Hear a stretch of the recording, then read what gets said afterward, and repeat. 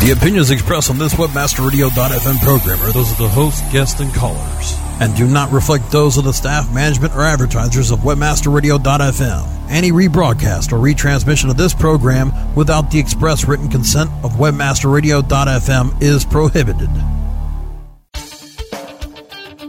It's time to get fired up. Fired Up is a show that delivers both business impact and social importance. Get ready to explore the connection between communications and human motivation. Our guests will share ideas on how to create higher returns on your communication investments by engaging the people who matter most. Our host, Gordon Rudo, CEO of Bonfire Communications, has bridged the communications gap from startups and nonprofits to the Fortune 500, from political leaders to celebrity CEOs. Get ready to be fired up with your master communicator, Gordon Rudo.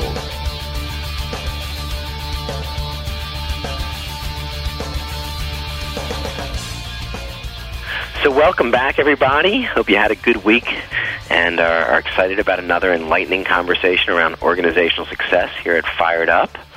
As I think I mentioned last week, one of the great pleasures of doing the show is having conversations and exposing all of you to some of my favorite people and favorite ideas and what I believe to be some of the most powerful concepts in business today, and spoken right from the thought leaders themselves. So I want you to think about this. Now, many of these folks have been shaping the way that our top executives think and work and lead their companies in some of the biggest companies in the world. So said differently, there are hundreds of thousands, if not millions of lives impacted every single day by these core notions, these very central ideas coming from a handful of individuals. Our national economy and perhaps even the world economy is being shaped, how these leaders think and behave and work and lead. So these handful of people are providing these central structures or processes or ideas, methods or instruments to global companies and affecting our world in pretty significant ways. Now, I've talked about who I think some of these central people are and central concepts are, and I know that over the last dozen episodes, I've mentioned MIT probably a dozen times, the work of the Society of Organizational Learning and Innovation Associates, and I know I've referenced Peter Senge and the Fifth Discipline, and our guest today, Robert Fritz, and the book Creating, The Path of Least Resistance, and The Path of Least Resistance for Managers. And Robert Fritz has been a very important person in our work here at Bonfire and in the work that we've been talking about for years. And I want to tell you a little bit about Robert before we get started, and not that much because we don't have a whole lot of time, and I want to dive into the topic. But the first thing that I want you to note about Robert is that he comes into the world of business and coaching executives and providing these distinctions that are shaping companies today from the world of art and music. So coming from a slightly abstract field, but bringing something in that's very central to us, which is the world of the creative process. And what he's done is study those artistic fields and finding the patterns and commonalities across all of those fields and the world of business, and it's made a huge impact on the corporate sector, and his books have sold internationally as bestsellers. So I'm going to introduce you to Robert now and dive right into this topic, so I appreciate you joining us today, Robert. How are you? Fine. How you doing? I'm doing okay. Appreciate your time this morning, and I'm going to respect it by diving right in, if that is okay with you. Great. So, as I mentioned on a previous call with you, Robert, we have about 30 minutes or so, and we're going to focus this topic on co-creation, this notion that creating inside of the world of business and in organizations is often done with our peers and with our colleagues and within the context of an organizational structure or collaborations and partnership. So let's talk about organizational structure, and I thought we would use your 9 laws as a framework for much of the conversation today. So I think a good place to start would be the first law, and this notion around the first law of organizational structure, that organizations either oscillate or advance. And I wanted you to kind of unpack that for us and describe what is oscillation and what is advancement, and how do we think about that in organizational structure. one of the first things I noticed when I started working in organizations was that success does not always succeed. And in fact, a lot of times there are reversals, and it's neutralized. And looking at it from a longer-range pattern, let's say 2 to 5 years, all of us can see various kinds of oscillation. For example, organizations centralize decision-making, and then they decentralize decision-making, and then later they centralize decision-making, and then later still they decentralize decision-making. Or they build up capacity, and then they downsize, or they build up capacity, and then they downsize. Or they expand through acquisition, and then they divest, and then they acquire, then they divest, and et cetera, et cetera. And you can just see these patterns over and over. And the thing about it is most people don't step backwards enough to see that they're actually patterns, predictable patterns, in fact. And so what we can see in an oscillating structure is that any advancement will eventually be neutralized. That means the underlying structure itself is like a rocking chair. You know, you move forward, and there's something in the structure itself that then makes it easier to move backwards than to keep going forward. And a lot of companies inadvertently are structured that way. Sometimes, by the way, like we can see this on Wall Street. In one of my books, one of the chapters starts with Wall Street has a lot to answer for. And what I'm describing there is the conflict between short-term focus and long-term focus. And as a company loses its long-term focus to satisfy the short-term demands of Wall Street, they really lose the ability to build capacity over time. Just very quickly to give you an example of that, one of the reasons why Wall Street is so enamored with short-term things is you can make a lot of profit very quickly by cutting costs. And if you start to take the same amount of money and put it back into the company to build capacity, it takes a longer time to return those costs and start to really build new profits. And they make money by trading stock, not by holding stock. So the focus there really can be very undermining to a lot of companies who are publicly traded. So the structures that we're talking about, not just inside of the company, but the overall structure of living within an economy, or in this case, kind of a public market system, and this issue of short-term growth and quarter-by-quarter consistent growth. I mean, isn't this a structure that will kill? I mean, isn't this kind of like a bodybuilder who just tries to grow and take more steroids? I mean, isn't there some point where this overarching structure will kill? Yeah, if there's no leadership. And I think it's really important to understand that organizations and companies in and of themselves are literally amoral. That is to say, they really don't have values, or they're not guided by higher principles. People have values. And that's why leadership is such a critical factor, because it's particularly the senior executives, like the CEO and the executive team, that really has to understand that they're in an environment in which the forces are actually, in many cases, against long-term sustainability and growth. And it's through their leadership that they really insist on not allowing the tail to wag the dog, as it were, but really let their growth be guided by their higher-order principles, which really are pretty much akin to the principles of the creative process, which has to do with building something. You know, for example, the fundamentals of the business are we have some kind of offering. It's a product or service or a combination of products or services. We have a market. There's a fair exchange. The key to business strategy, and this is, in a way, forget all of the hieroglyphics around strategy, and if you just remember this is all you really need to know. Make them an offer they can't refuse because it's so good. And those companies that really try to refine the offer in relationship to their market motivation and make it closer and closer over time, those are the ones that really have the best probability of success. So you got to look at the Fortune 500 companies and look at their leaders. I mean, how many of them are thinking about long-term capacity and are using their own sense of values or higher-level goals to guide their companies? I mean, I'm not looking for a percentage. Generally about 20%. Okay. Now, I know this because a guy who read one of my books who was a real expert on these kinds of things said to me, look, I want to show you this thing. And it was something called the long-term growth prospectus or something like that. And what it is it shows the history of companies over the last 50 years. And about 80% of them were really oscillating, and about 20% of them were just simply building and building and building and building. And so I can, at least with some degree of statistical support, say it's probably around 20%. But the thing about it is it's not about statistics. It's about what each company understands in terms of what they do.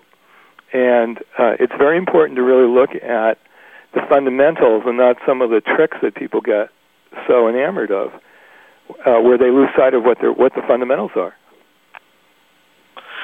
Well, if you live in one of these organizations, what kind of evidence would you have, or what clues should you look for, whether we're oscillating or advancing? How would you know, or is it kind of a boiling frog experience? No, I think there's many telltale signs, but one of them is this. If you're working within an organization and you are having compete against other departments or divisions for the same resource base, you know there's a lack of understanding of what capacity costs and how to really divvy up the capacity in relationship to strategic objectives. And, don't we see that all the time? I mean, where people are trying to get more headcount and more budget and more et cetera, and they're having to go against somebody else who's got the same goals. And nobody senior to them is really saying, look, here's our cost for capacity, and here's how we're going to really design it in relationship to our strategic process. So, I'm a composer. When I started looking at organizations, somebody said to me, well, organizations can never change because they're so complex. And I started looking at them from a structural point of view, like a piece of music, and I didn't think they were really complex at all. I think they were just simply poorly composed. And when we start to change the design so that things reinforce each other rather than fight against each other, we start to see some real synergy begin to develop. Fascinating. Okay, so we're going to need to take a break, but we're going to jump into from the first law to the wrapping up of the first four, because I really want to spend time on the fifth law and talk about some of this structural tension stuff. So we're going to come back with Robert Fritz right after this message. Stay tuned. Fired Up on WebmasterRadio.fm will return after this short break. Are you happy with your landing page performance? Discover how to improve your landing page performance with ConversionCritic.com. Brought to you by Engine Ready. Turn your underperforming landing pages into cost-effective sales-producing machines. Be sure you're not wasting your precious PPC budget. Conversion Critic tools give you the ingredients to create high-converting landing pages. You don't have to be an expert to use Engine Ready's Conversion Critic tools, but you'll feel like a landing page pro. Take the guesswork out of increasing your conversion rate. Visit ConversionCritic.com and boost your conversion rate for free. That's www.ConversionCritic.com. Hey, have you got the number for Jerry's Pizza? Look it up on localpages.com. Localpages.com? Well, what if I wanted a business number in Miami? Localpages.com. Can people find your business online? Be seen with localpages.com on every local listing in all the major search engines like Google, Yahoo, MSN, and Ask. With over 6 billion quality searches a month and bids starting as low as 1 cent, get connected with local consumers at the exact moment that they're looking for you. San Francisco, Green Bay, London. I told you. Localpages.com. List your business on localpages.com now and get $100 in free local advertising. Localpages.com, bringing your neighborhood to you. Do you consider yourself a super affiliate? Then listen up. One of the most trusted names in affiliate marketing since 2003, XY7.com, has now launched XY7Elite.com, a private invitation-only affiliate program run by super affiliates for super affiliates. Enjoy private tested offers, weekly deposits right to your bank account or XY7 debit card, XY7 VIP concierge service, limousine transportation to and from major industry events, and the status of being one of the elite publishers. XY7 Elite is not for everyone, as you need to be accepted and maintain volume requirements. Think you've got what it takes to be elite? Go to www.xy7elite.com or call 702-216-4000.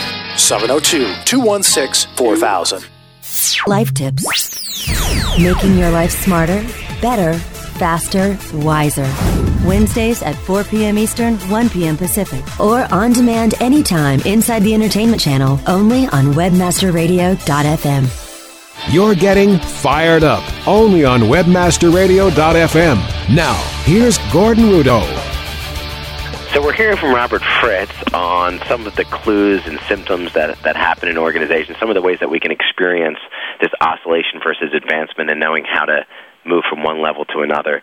And as much as we can spend the next 30 minutes on that topic, I want to wrap up the first 4 so we can get into the notion of structural tension, which is such a central idea and a powerful idea if we know how to work with it. But let me just say, when I was reading your book and looking at these first 4 laws, they seem pretty comparable to kind of the 4 Noble Truths of Buddhism, kind of saying that, if we change structure, we can end suffering to some degree, right? Is this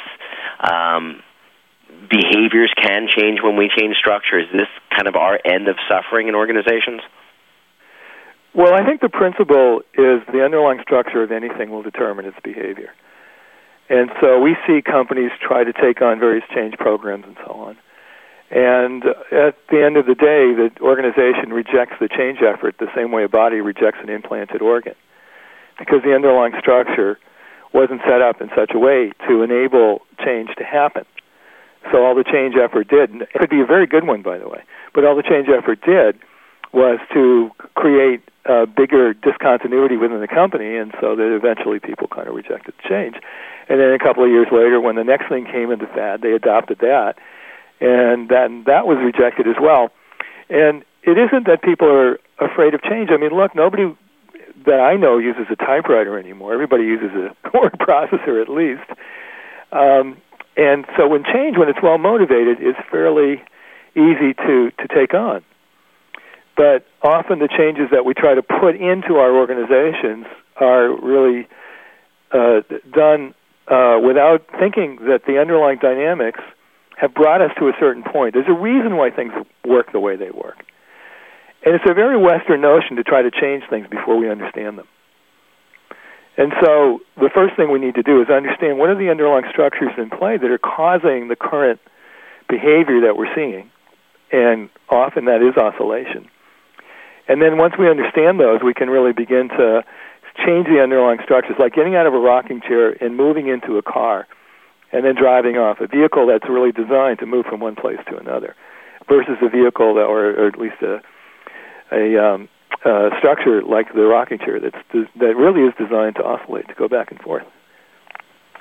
And I would imagine that the short-term nature of the markets and what they push on us creates this kind of superficial notion of how to change, right? We have to think in such short-term notions that looking at underlying structures, man, that sounds like it takes time and it's laborious. Is that the experience that you've heard from executives, the 8 out of 10 that don't get this stuff?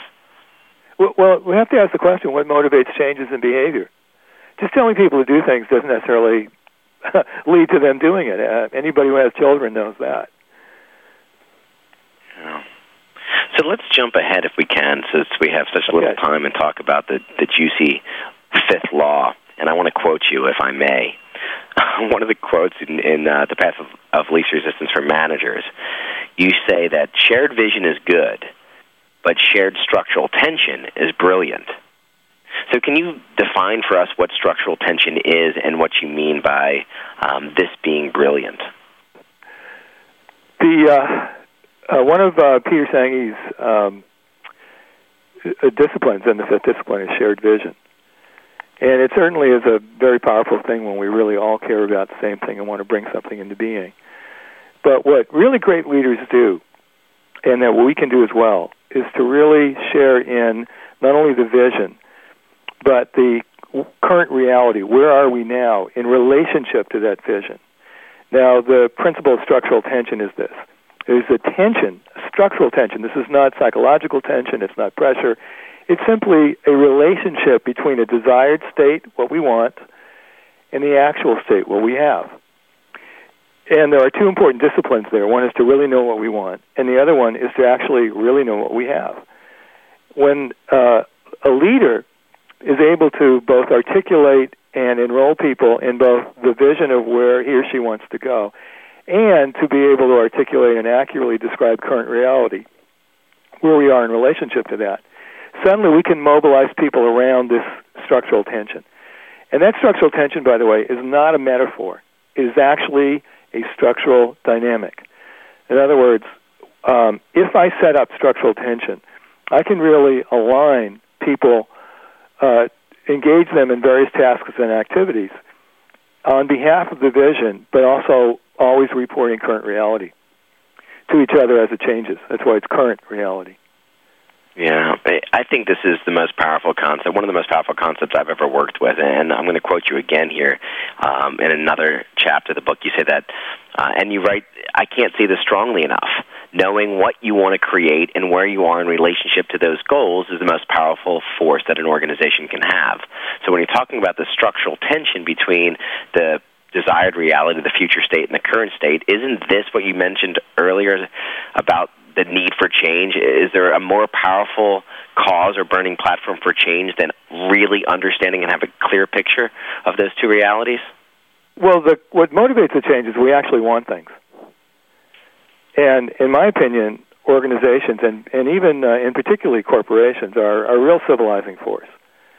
And through them we have technology and medical science and all kinds of stuff we otherwise wouldn't have. And so the fact that we can join together in a collective creative process, as you were describing it in the beginning of our chat, that's a very powerful thing. Now, I make a big distinction, both in the book and everywhere I can make it, between problem solving, which a lot of managers do, and real creating. Problem solving is taking action to have something go away, the problem. Creating is having action to have something come into being, what we want to create.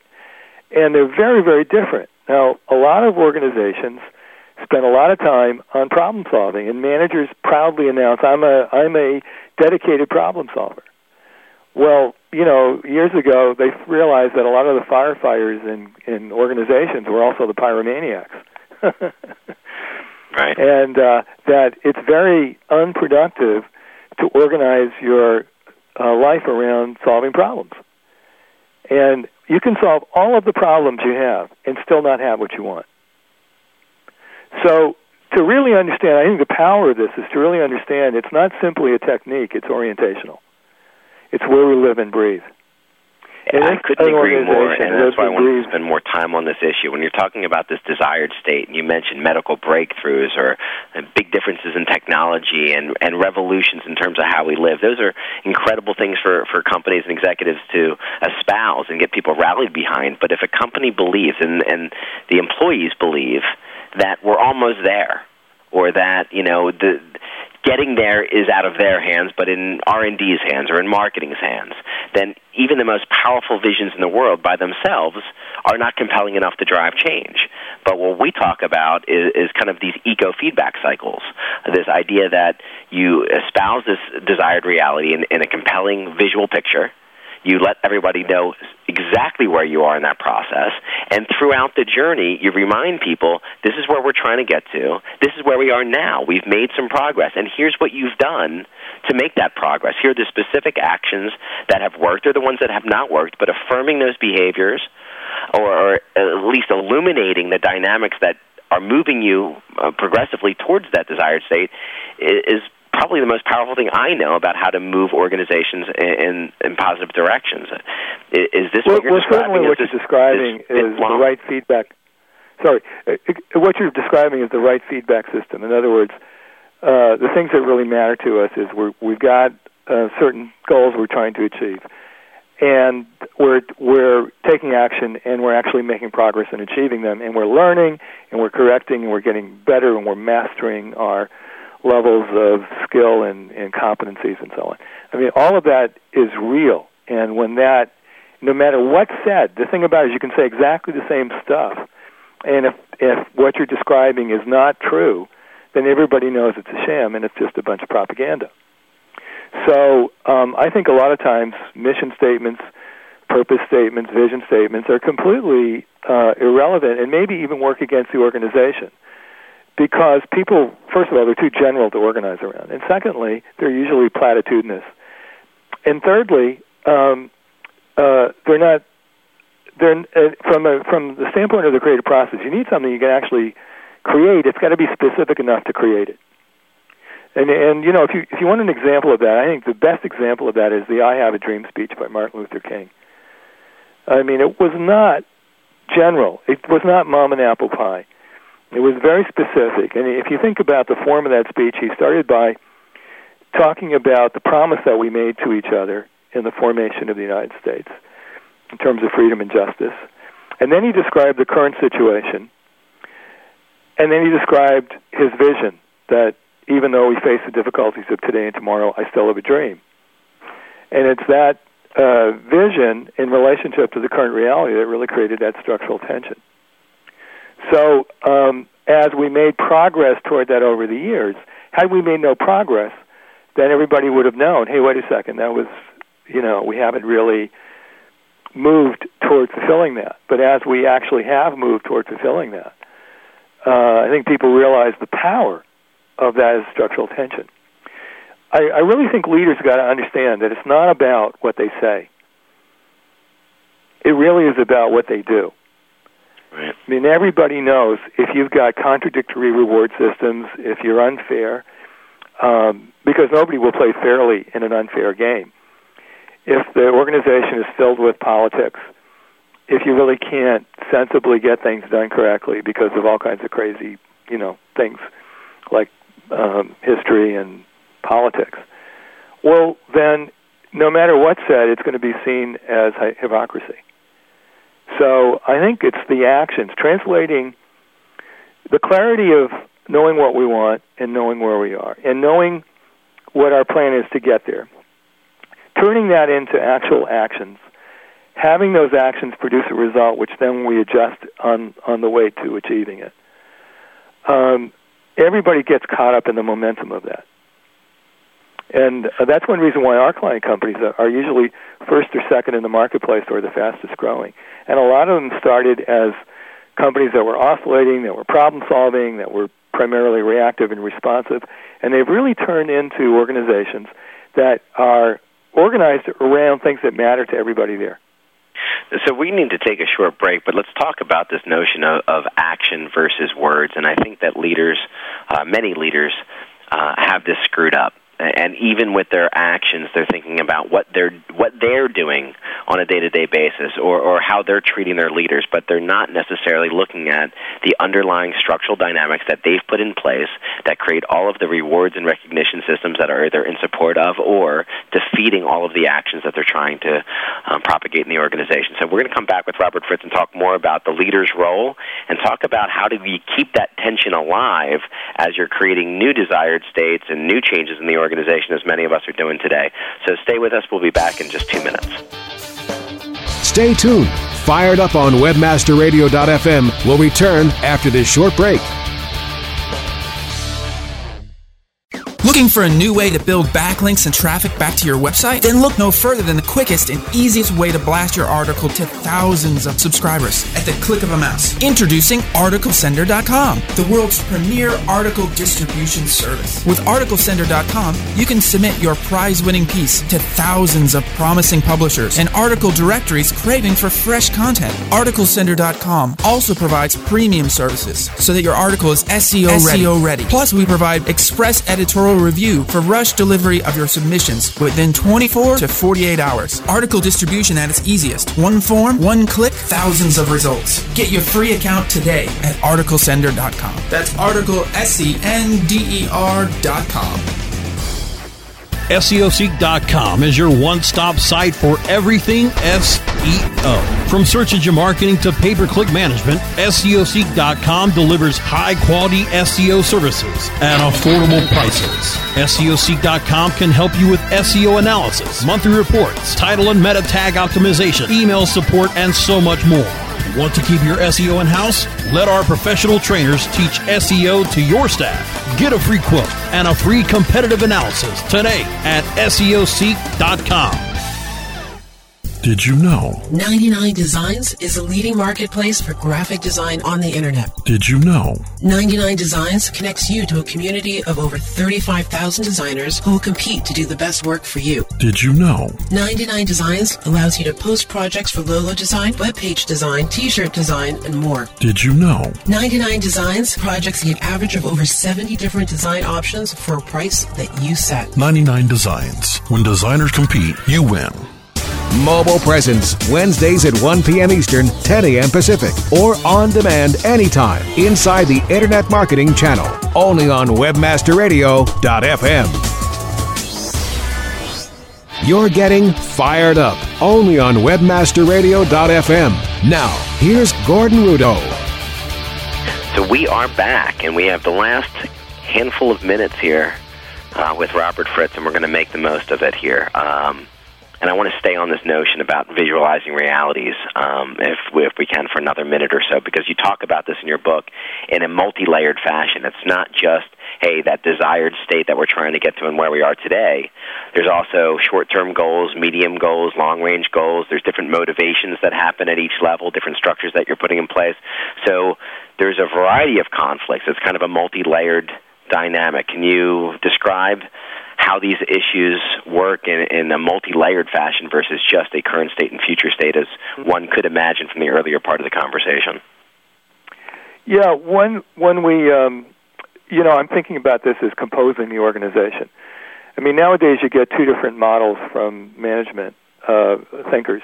You get command and control, which is, of course, always said in a derogatory way, meaning stupid leadership who's closed off from what their decisions, when they make decisions, it's really not close to the impact of those decisions. So that's the stovepipe kind of management.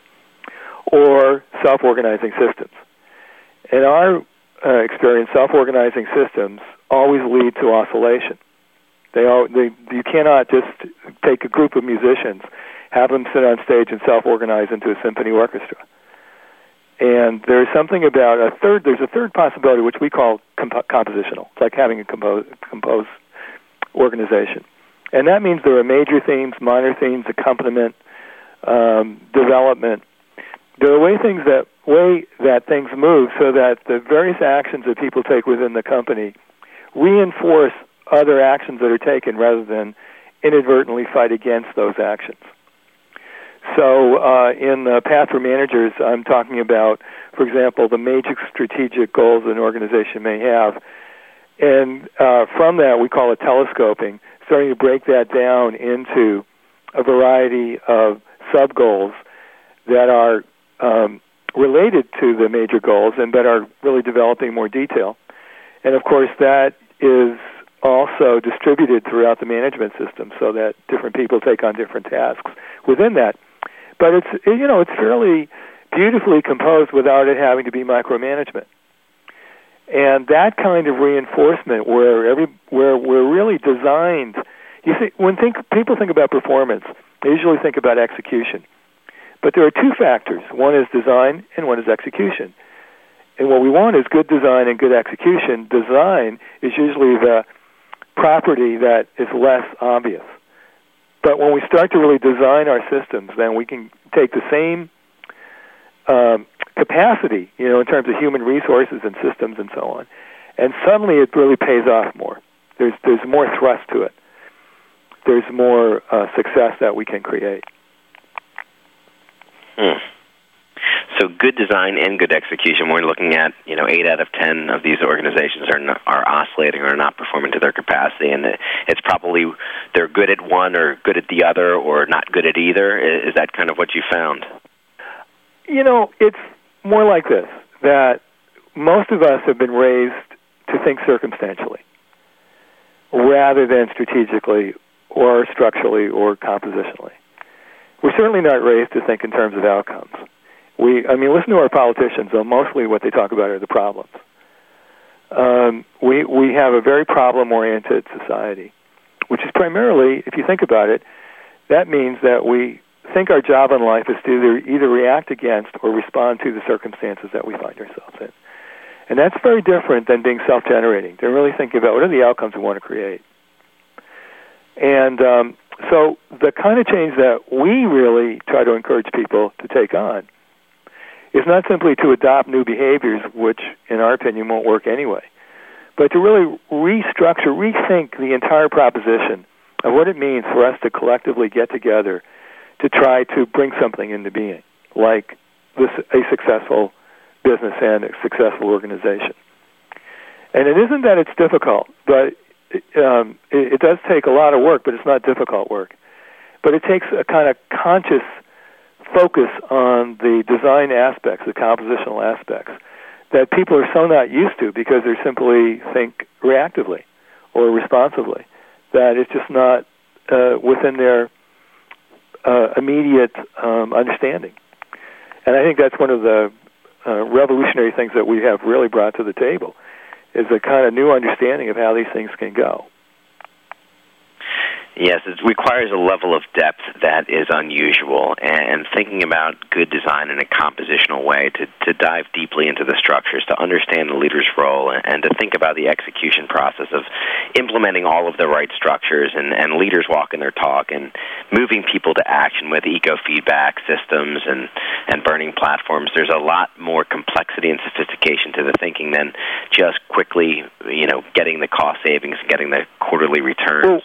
Well, actually, let me argue against this for a second. We're running out of time, but I want to wrap this up, and in a couple of minutes, if you can take all of your years of work and come out of this conversation and try to, if you can, distill this into a couple takeaway points, not just philosophical concepts, but if there's a couple things that our audience of business leaders and HR and communicating leaders could be thinking about or doing differently, what would you suggest would be a good place to start?